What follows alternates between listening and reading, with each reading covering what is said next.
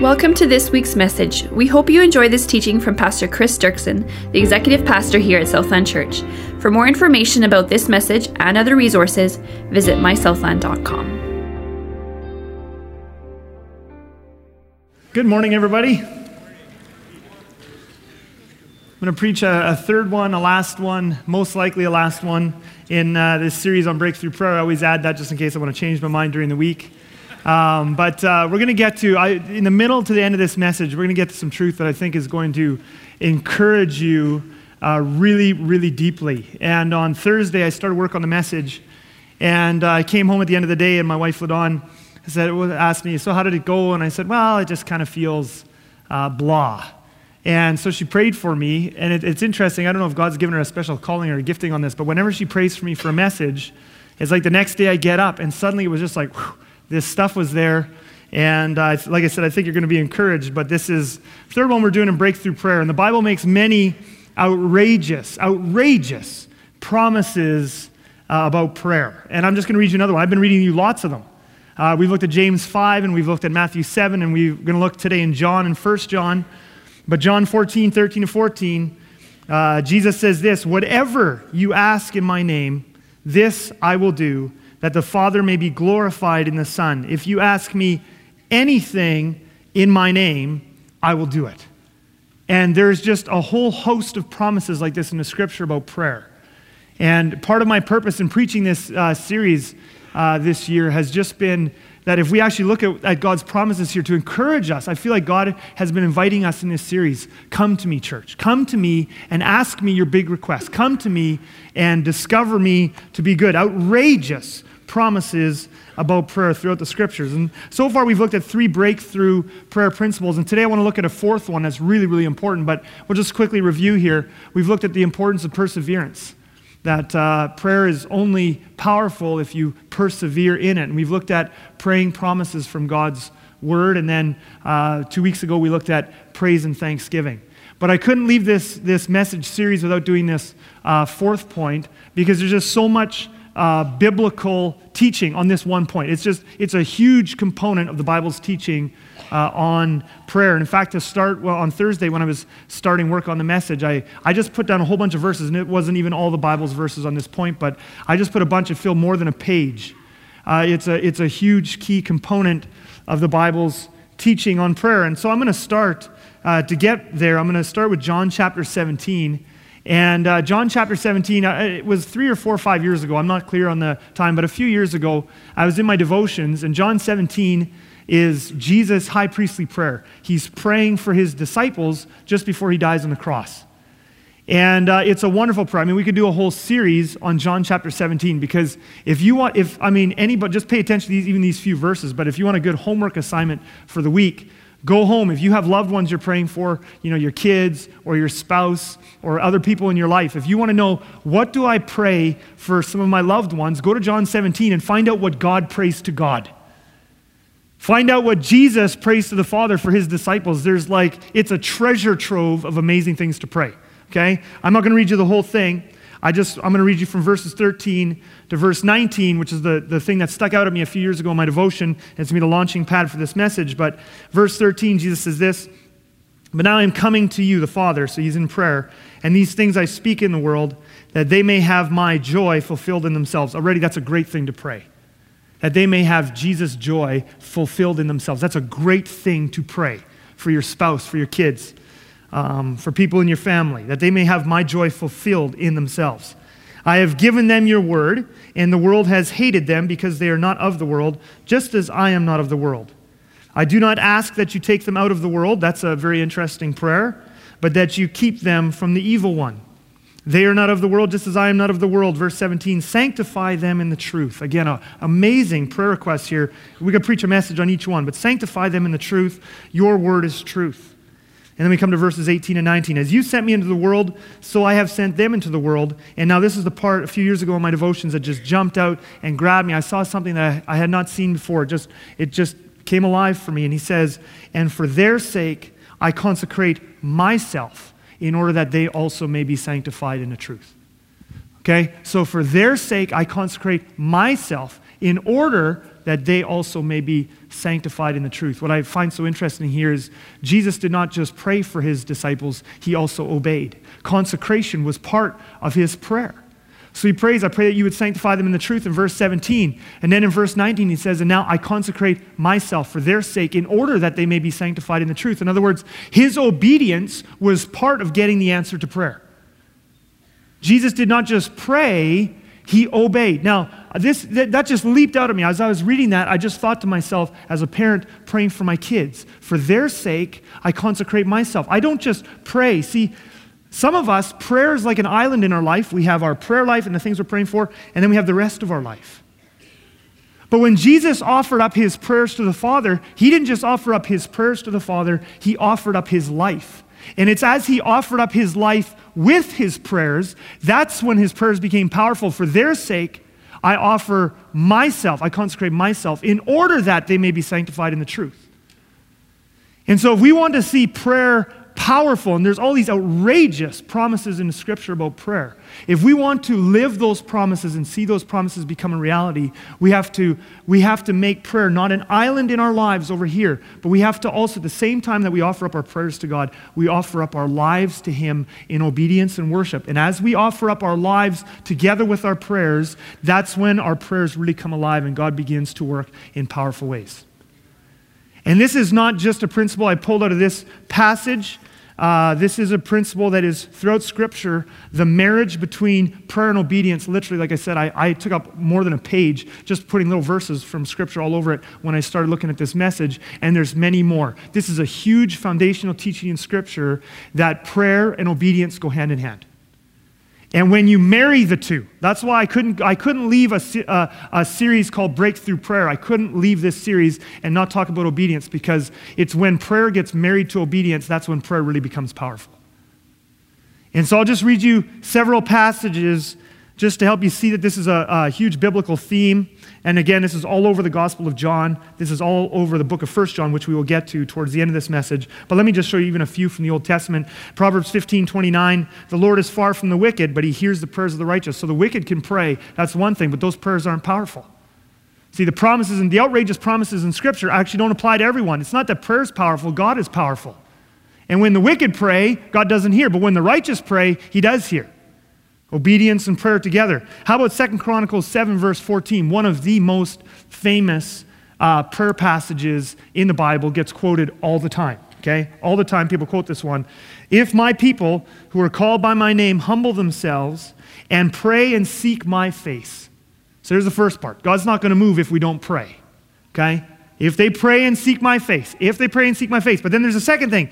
And turn from their wicked ways. Prayer and obedience. So if my people who are called by my name will pray and seek my face. So if you don't pray, you're not going to see God move. But at the same time, and turn from their wicked ways. Prayer and obedience. Then, this is where the power is. I will hear from heaven and will forgive their sin and heal their land. Okay? See, if we offer up our prayers, but we don't offer up our lives in obedience, it shows that our prayers, our seeking after God, isn't really sincere. If I offer him only my prayers, and then I just want to go and live however I want to live, that's not a powerful prayer. It's not a sincere prayer. But what happens is, if I offer up my life together with my prayers, now I come to God and I pray big prayers for my marriage, or I pray big prayers for my health, or I pray big prayers, whatever it is, my kids, the things going on in my life. If I offer up my prayers and now I also offer him my life, that is a sincere prayer. And we've looked at so many promises in this series already that a sincere prayer is always answered by God. Maybe not totally exactly the way you prayed that it would be answered, but he always answers. And we looked at that 2 weeks ago, right? Powerful. These amazing promises in Scripture. And again, like I said, this is all over the Scriptures. Psalm 34. What man is there who desires life and loves many days that he may see good? That's me. I think most of us are probably in that category, right? What man or woman is there who desires life and loves many days that he may see good? I want to see good.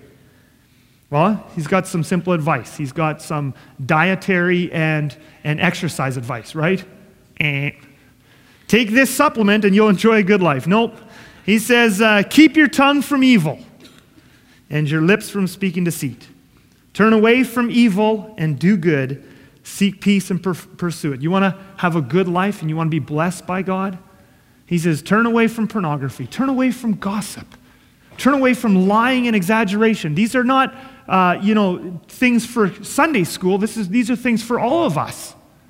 Turn away from these things. And then what? Now, notice, David is going to tie together turning away from these things with our prayers. The eyes of the Lord are toward the righteous, and his ears toward their cry. Those who turn away from evil to do good. Those who turn away from gossip, who turn away from lying and dishonesty, and all these things, who turn away from evil to do good. It says the eyes of the Lord are looking throughout the whole earth for people who will not just offer up to him their prayers, but they will also offer up to him their lives. His eyes are looking all over the earth for those people, and his ears are constantly towards their cry. You want to pray powerful prayers? Offer up to God your prayers, and along with those, offer up to him your life in obedience. For their sake, I consecrate myself. Face of the Lord is against those who do evil, to cut off the memory of them from the earth. When the righteous cry for help, the Lord hears and delivers them out of all their troubles. Now, I could go on and spend lots of time in the rest of this message going through passage after passage after passage after passage that shows you throughout the entire Bible, Old and New Testament, how obedience married to prayer is powerful. Okay? But I'm actually going to stop there. I've just showed you a few verses now. I'm going to stop there, and we need to go and park somewhere else for a big chunk of time. And then at the end of this message, we're going to come back to obedience, but we're going to come back to obedience from a whole new direction. I think it's going to fill you with joy. And the reason I don't want to spend any more time looking at the more verses that just pile on this truth of prayer and obedience mixed together powerful is I know right away what will begin to happen to a number of you as I preach prayer married to obedience is powerful. And what will begin to happen to a bunch of you is when you see this, prayer plus obedience equals power, is some of you will begin to get this feeling when you go to prayer like you have to earn your answers to prayer by being good enough. I mean, that's almost what these verses seem to be teaching. That's almost what this point seems to be teaching is prayer plus obedience equals power. Therefore, maybe that's the reason my prayers aren't getting answered is I'm not obeying enough. And then what happens is you begin to neurotically and obsessively and anxiously check yourself whenever you're praying. Maybe, have I been good enough? Have I listened enough? Have I fasted enough? Have I obeyed enough? Was that still small voice telling me something? And we're constantly looking back, checking ourselves. Have I been good enough to get my prayers answered? If I just stop this message here, that's where a number of you could take this message. And I want to tell you right now, if that lie gets into your head that you have to earn answers to prayer with God, it will destroy your prayer life. It'll destroy your faith. When the Bible says that prayer and obedience are powerful together, it is not teaching us a new form of condemnation whereby every time we go to prayer, we obsess over, have I been good enough? You can't be good enough to earn answers to prayer with God. And if you go to prayer and you constantly check yourself to see if you've been good enough to earn answers to prayer from God, you are living under condemnation. And so I want to just take a few moments, and I want to actually show you the difference here, and then we're going to look at some theology, and then we're going to come back to obedience, the true foundation for obedience, which is not condemnation. But I want to show you the difference between guilt and condemnation, okay? Guilt and condemnation, it's very important that we learn to discern between those two things because they feel the same.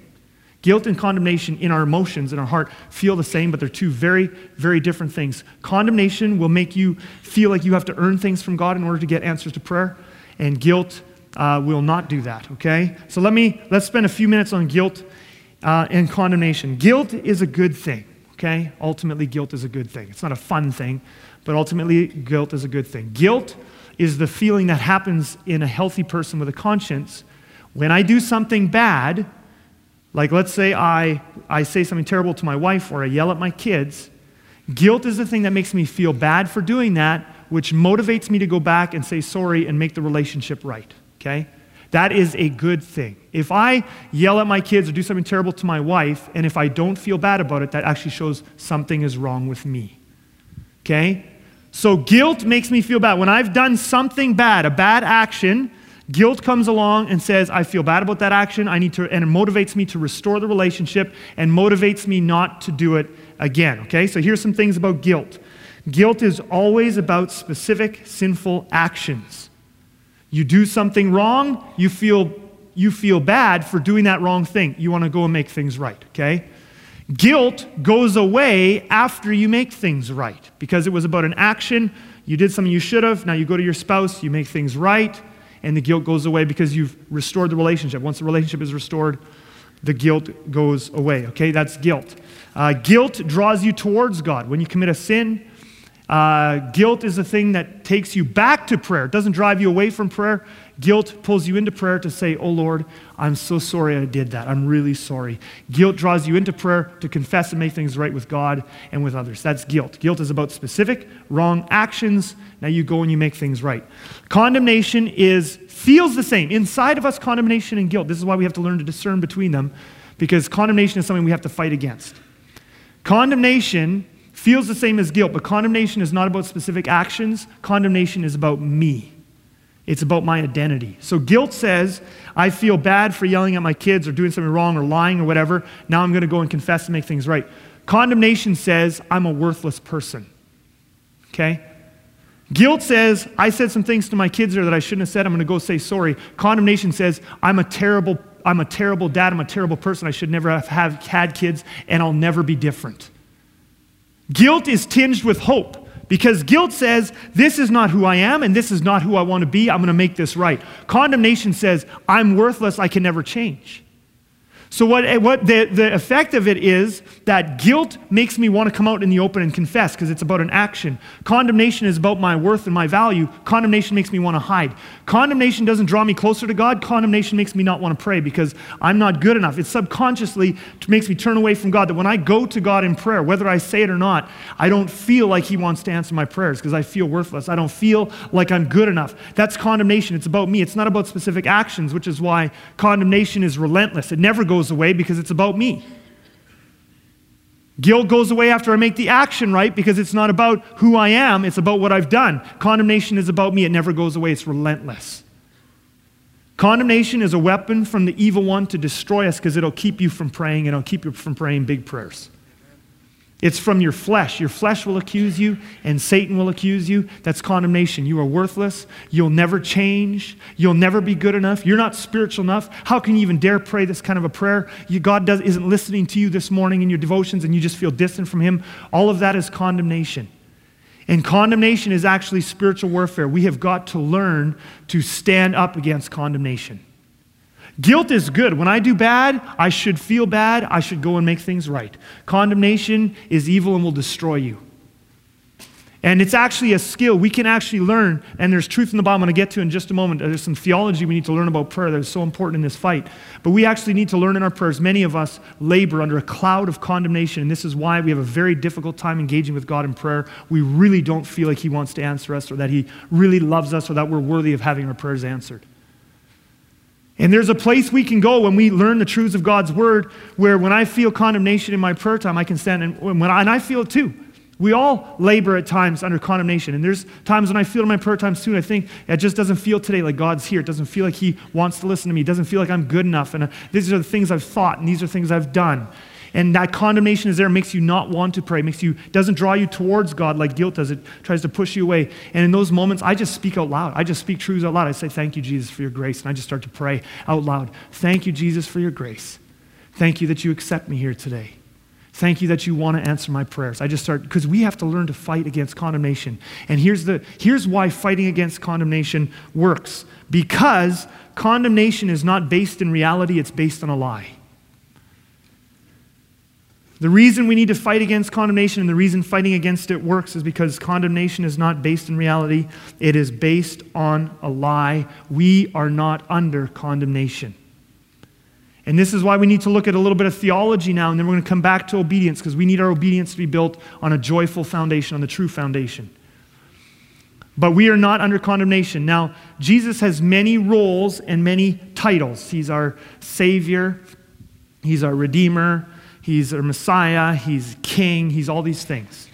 There's one role of Jesus, one title that we don't talk about very much, but there's actually an entire book of the New Testament that the main theme of this book is about this role of Jesus.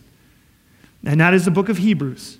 And the book of Hebrews, one of the main themes, one of the central purposes and points of the entire book of Hebrews in the New Testament is to prove to us and show us that Jesus is our high priest. Now, we don't talk a lot about Jesus being our high priest. And many Christians today, because we don't know much about the Old Testament, It just doesn't make sense to us. That's why we don't talk about it. We don't know how good that is. But Jesus being our high priest is a huge, key, wonderful truth for our prayer lives. Okay? So let's go back to the Old Testament just for a few minutes. And let's talk about what is a high priest. Well, in the Old Testament, the high priest was a very special person. Okay? When God took the Israelites out of the land of Egypt, in Exodus chapter 33, I think it's verse 5, God said to Moses, because they were doing some wicked things, and not because they were wicked, we would do the same thing. The children of Israel are a perfect representation of all of humanity. So God takes the Israelites out of the land of Egypt, and he says to Moses, finally in Exodus 33, and he's only been with them, a few days, and he says to Moses, if my presence goes up with this people, I'm going to kill them all. Literally, that's what he said. Because he's a holy God. And these people are full of covetousness and envy and pettiness and grumbling and every sin, just like we are. And God said to Moses, a holy God, I cannot. I am good, I am pure, I am loving, all these things. If my presence goes up with these people, I will have to kill them all. That's Exodus 33. Okay? And of course, Moses prays, and there's a whole bunch of things going on. But anyway, out of this, God institutes the tabernacle system. Okay? So he has Moses make a tabernacle. Now, what's a tabernacle? A tabernacle is essentially a portable temple. Okay? So if I was translating the Hebrew scriptures, I would maybe put in brackets there, portable temple. So instead of a temple made with walls of stone and marble and all those sorts of things, the Israelites were wandering all over the desert. They needed a portable temple. So they made this one out of curtains. It's a tent. And there's curtains, okay? And so I got a diagram there. This is what the tabernacle looked like. Around the outside of it, 75 feet by 150 feet, they had this fence with stands and curtains. And inside there was this huge courtyard with a gate on the east side. And any Israelite could go into that courtyard, okay? Any Israelite could go into that courtyard from any tribe to offer sacrifice, okay? Then within the courtyard was the tent, which was the tabernacle itself, okay? And there was 2 rooms in the tabernacle, in the tent, but only one entrance, again on the east side. And the first room was called the holy place, and only the Levites, only the priests could go into the holy place. Now, there was a bunch of, furniture and different things inside the holy place and outside the courtyard. I haven't diagrammed it all. I didn't want it to get too complicated. But only Levites and priests. So any Israelite could go into the outer courtyard to make sacrifices. Only priests could go into the holy place. And we could preach a whole series on the symbols and how this applies to the Christian life today. But anyway, any priest could go in the holy place. Then there was a curtain, a very thick veil, that hung between the holy place and the next room, which was the Holy of Holies. And nobody could go into the Holy of Holies except one person. That's the high priest. And even he could only go in once a year. And the reason was because in the Holy of Holies was where God's presence literally came to rest. So Exodus 33, God says to Moses, if my presence is in amongst the sinful people, I'm going to kill them all. And that's not because they were bad people. That's because they were regular people. Okay? So God comes up with this tabernacle system. He wants to be among the Israelites. He wants to be close to them, but he can't have his presence in and among them. So he sets up this tabernacle system, and his presence comes to reside only in the Holy of Holies, okay? And this was to protect the people, okay? And so then what would happen is once a year, on the Day of Atonement, once a year, the high priest will go into the Holy of Holies. Now first, he would offer a sacrifice for himself, because if his own sins weren't covered for, and he went into the Holy of Holies, literally he would die. People died in there. It was the literal presence and glory of God resided in that Holy of Holies room, in the tent room, in that tent, okay? The glory cloud, if you want to call it that, was inside of that place. And so first, there was all kinds of solemn ceremonies, and the high priest had to observe them all perfectly, or else he would die. So he would first offer sacrifices for himself, because if his sins weren't covered for, he would die. Then he would offer sacrifices for the nation of Israel. And then on this Day of Atonement, he would enter into the Holy of Holies as a representative of the entire nation. So the whole nation couldn't fit into the Holy of Holies there. So the high priest would represent the entire nation, and on their behalf, he would go into the very physical presence of God, and he would take some of the blood from the sacrifice, and he would sprinkle it on what was called the mercy seat. Now, what was the mercy seat? Well, in the Holy of Holies, there was one piece of furniture, okay? It was the Ark of the Covenant, Okay, inside the ark, you had a little jar of manna. You had Aaron, that's Moses' brother's staff.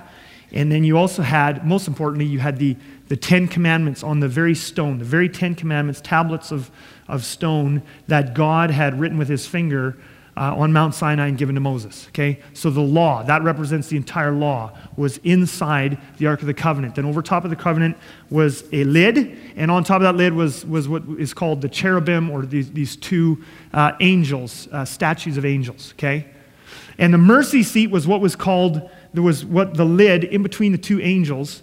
That lid, that portion was the mercy seat, and it's literally the cloud of God's presence would hover just above that mercy seat.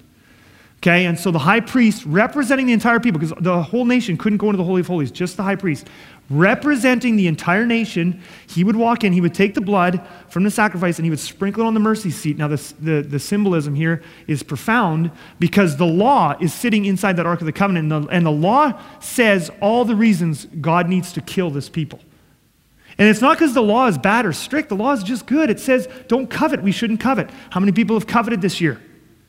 The law says don't commit adultery. How many people have committed adultery and lust? The law says don't commit idolatry. How many people have committed adultery? The law says is very good. It's the people who are bad. And the law says all the reasons why a holy God should lash out and destroy this people. But now the high priest, representing the entire nation, comes in and sprinkles the blood on this mercy seat. Notice how the blood goes over top of the law.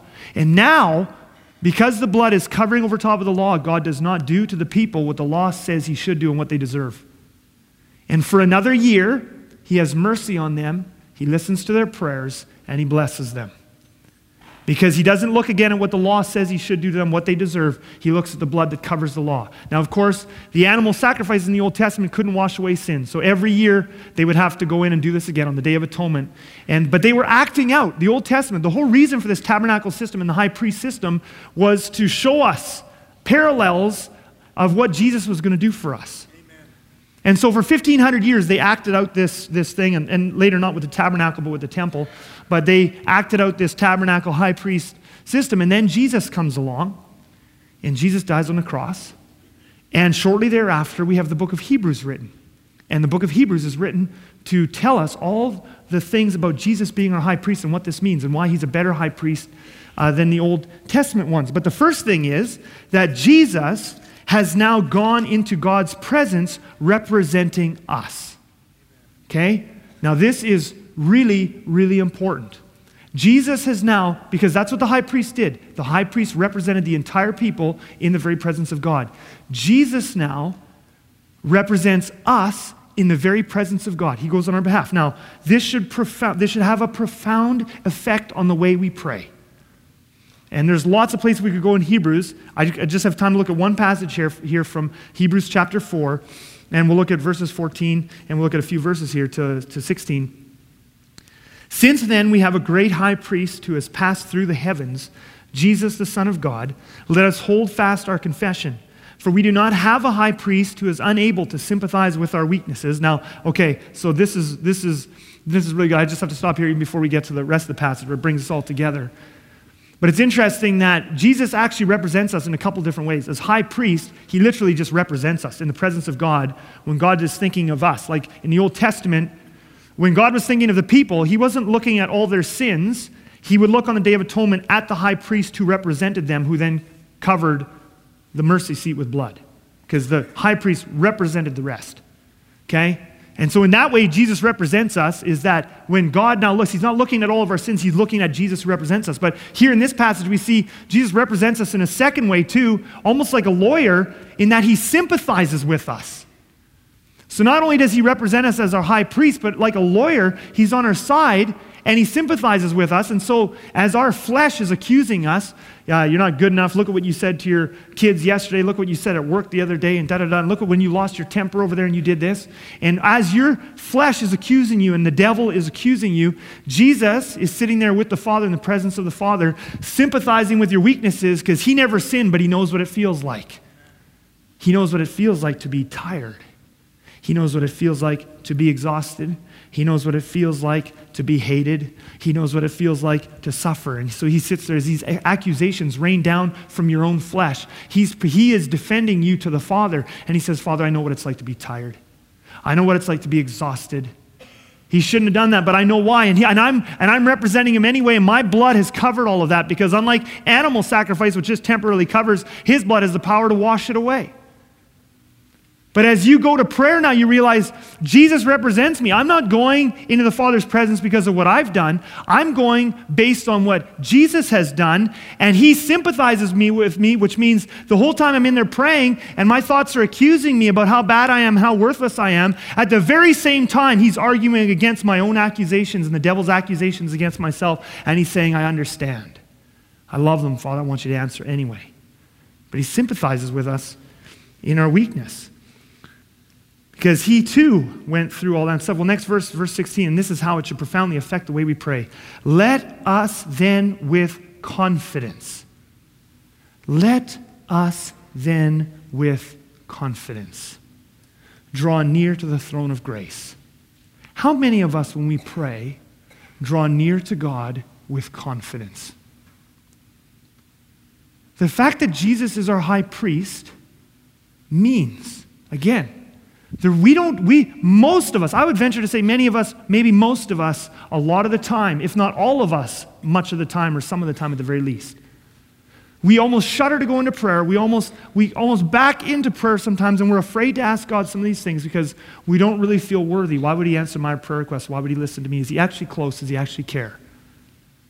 But when you realize that, and the reason is because we're judging ourselves. We're looking at the past week and going, I have not been the kind of person that I need to be. I've not been the kind of person I need to be at work. I've not been the kind of person in terms of my integrity, in terms of my thought life. Why? And God knows all this. How can I pray? But what you have to realize is Jesus is our high priest. It's one of his roles. When you go into prayer, you don't stand based on how you've lived the last week. You stand on how he lived, and he was perfect. That's his job as high priest. He represents us before God. God's not looking at how pathetic you've been. He's looking at Jesus. And Jesus says, he's one of mine. He's one of my people. I represent him. I'm the high priest. And he sympathizes with your weakness, which means in addition to that, he's arguing on your behalf the whole time. Every accusing thought you have, he's throwing a thought out there and going, I get it. I know why he did that. I forgive him. My blood covers it. So the writer of Hebrews says this should radically change the way we pray. When you understand this truth, this is not a made-up thing. This is in the Word of God. Jesus is our high priest, which means that when we pray, we are to approach the throne of grace with confidence. I actually belong here today. Not in a disrespectful way, but I actually belong here today with you, Father, because Jesus is my high priest. I'm standing on who he is, not who I am. And this means we're all on a level foundation. See, there's so much comparing in the Christian life. And some of you go to prayer and you just think, God's not going to answer my prayers. He's going to answer, Chris's, because he preaches on the weekend, so he must be spiritual. Or you've read some of these biographies of spiritual giants from the past, and you think, that person, he's going to answer his prayers because he was a prayer warrior or whatever, but not mine. We all go to the Father on a completely level playing field because we all go based on Jesus, not based on ourselves. Let us then with confidence draw near to the throne of grace that we may receive mercy and find grace to help in time of need.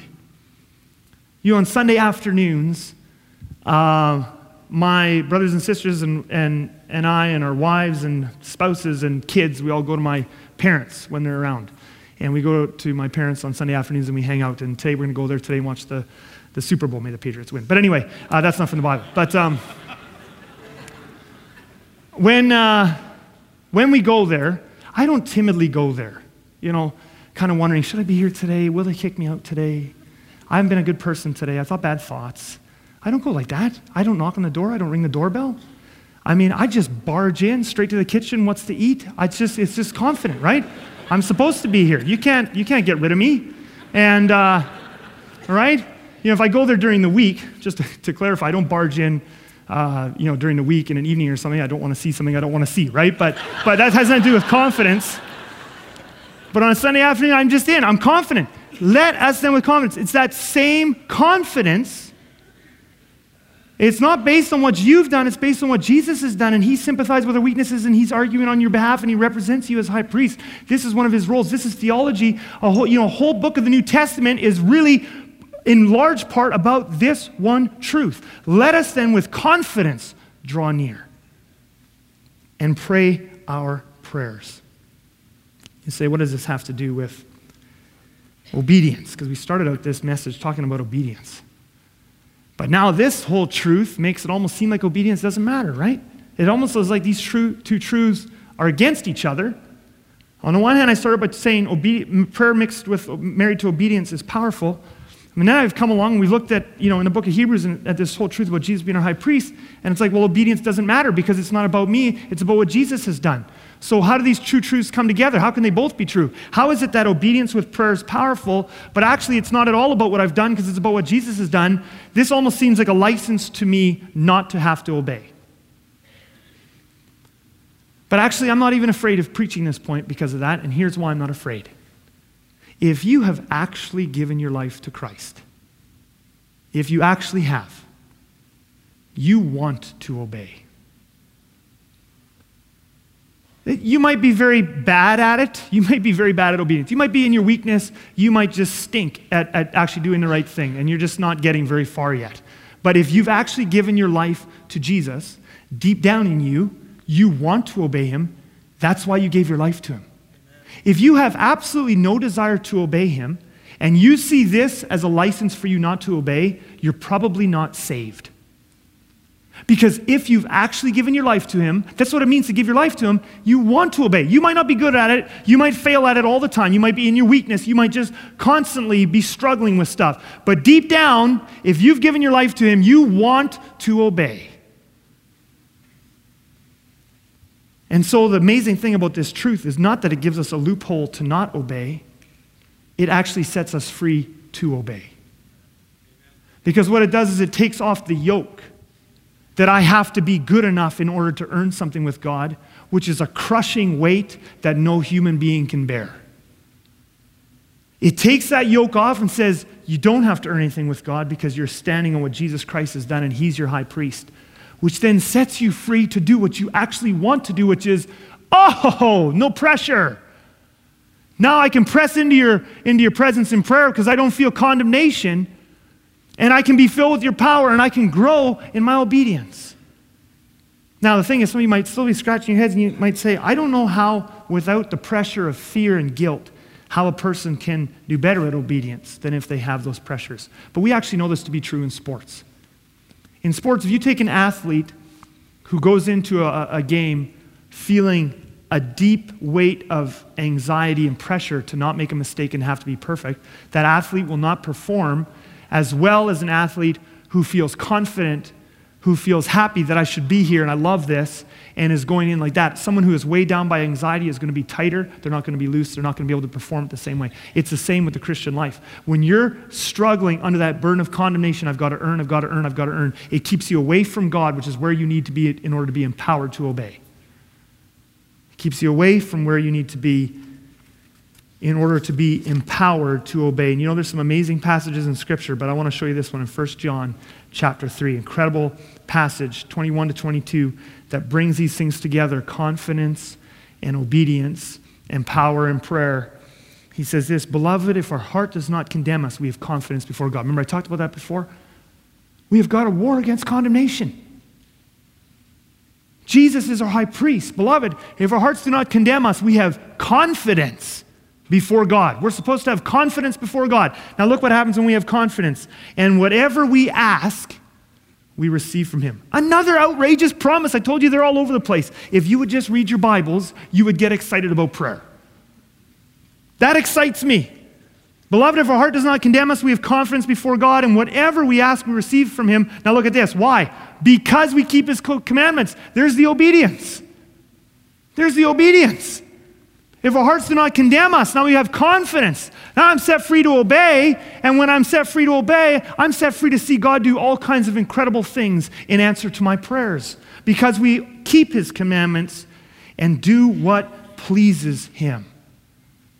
And what happens now is that this becomes a joyful circle. A vicious circle is when things feed on each other and bring you into a downward spiral. A joyful circle is when things feed on each other and bring you up. Okay? And so the joyful circle is this. When I realize that Jesus is my high priest, and I'm set free from condemnation, I enter into the presence of God, not based on what I've done. And when my thoughts accuse me, I can just say, it's not about me, flesh. It's not about me, devil. I'm not here because I deserve it. I'm here because Jesus is my high priest. I'm standing on what he is, not who I am. Amen. And so now I draw near in confidence. I can do that 365 days a year for the rest of my life because he's always my high priest forever, eternity. Hebrews makes that point too. So now I'm set free from condemnation, which, as I begin to realize that and I pray my big prayers to him, it fills me with joy. And like Jesus, now I pray, and for their sake I consecrate myself. I'm free to obey now. Because I'm not laboring under this thing that I've got to earn it. It sets me free to obey more. It sets me free to consecrate myself more, which then I see more power in my prayers and more answers to prayer. And I'm going to tell you, when you see more answers to your prayers, and I've experienced this in my own life, the more you see answers to your prayers, the more loved you feel by God. And the more loved you feel by God, you're less and less feeling condemned. You go to prayer and you feel like, I belong here.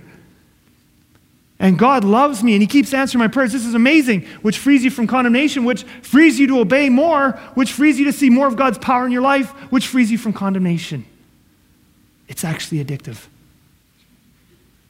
It's just outright addictive. I have to warn those of you with an addictive personality. This joy circle is addictive. Free from condemnation sets you free to obey. You see more of God's power work in your prayer life. Over and around the circle you go as you're filled with joy and you see God working in your life. So, practically speaking, what does this look like? Let's just take a couple of examples before we finish here.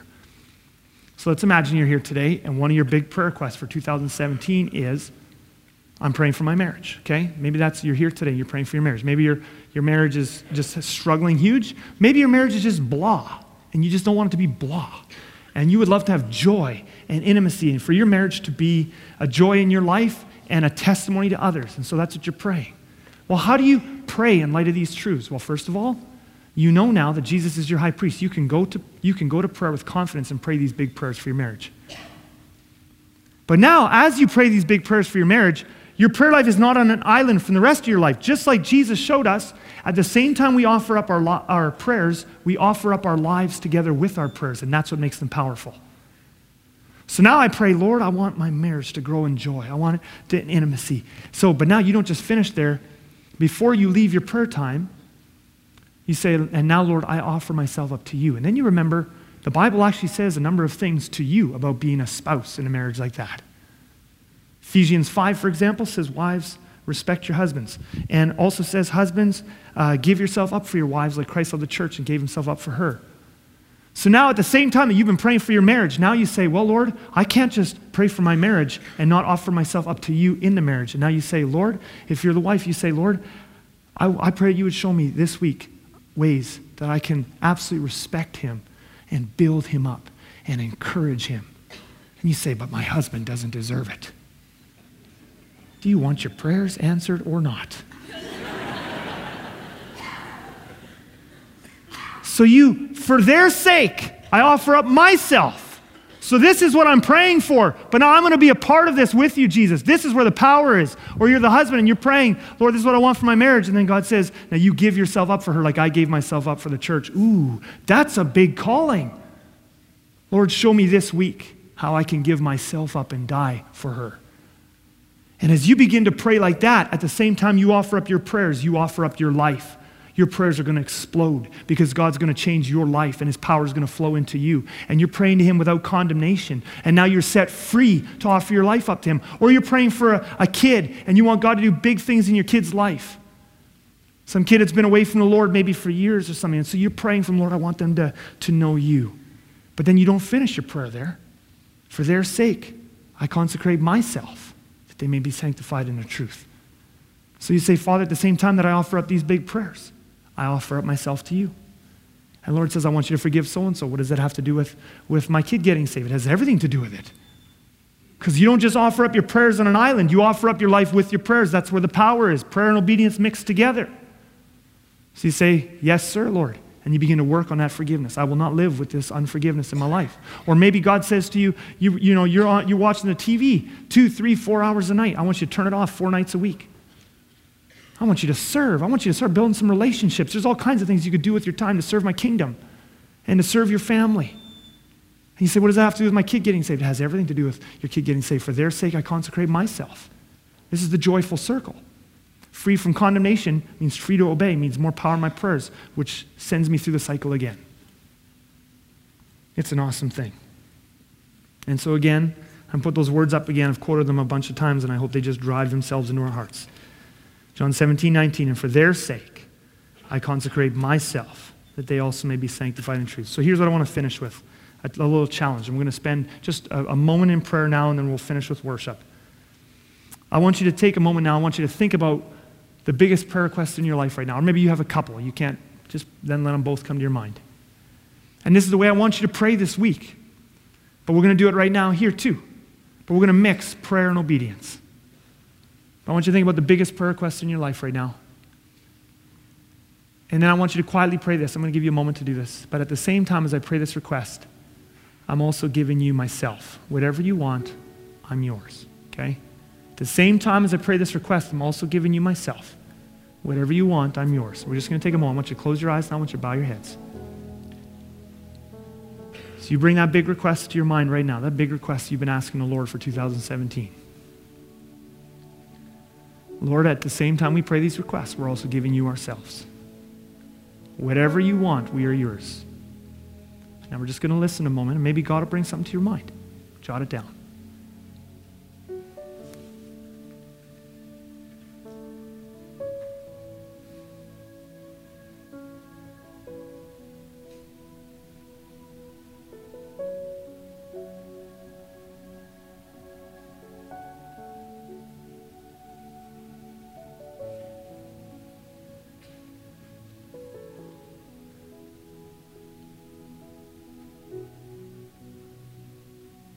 Lord Jesus, we thank you for being our high priest.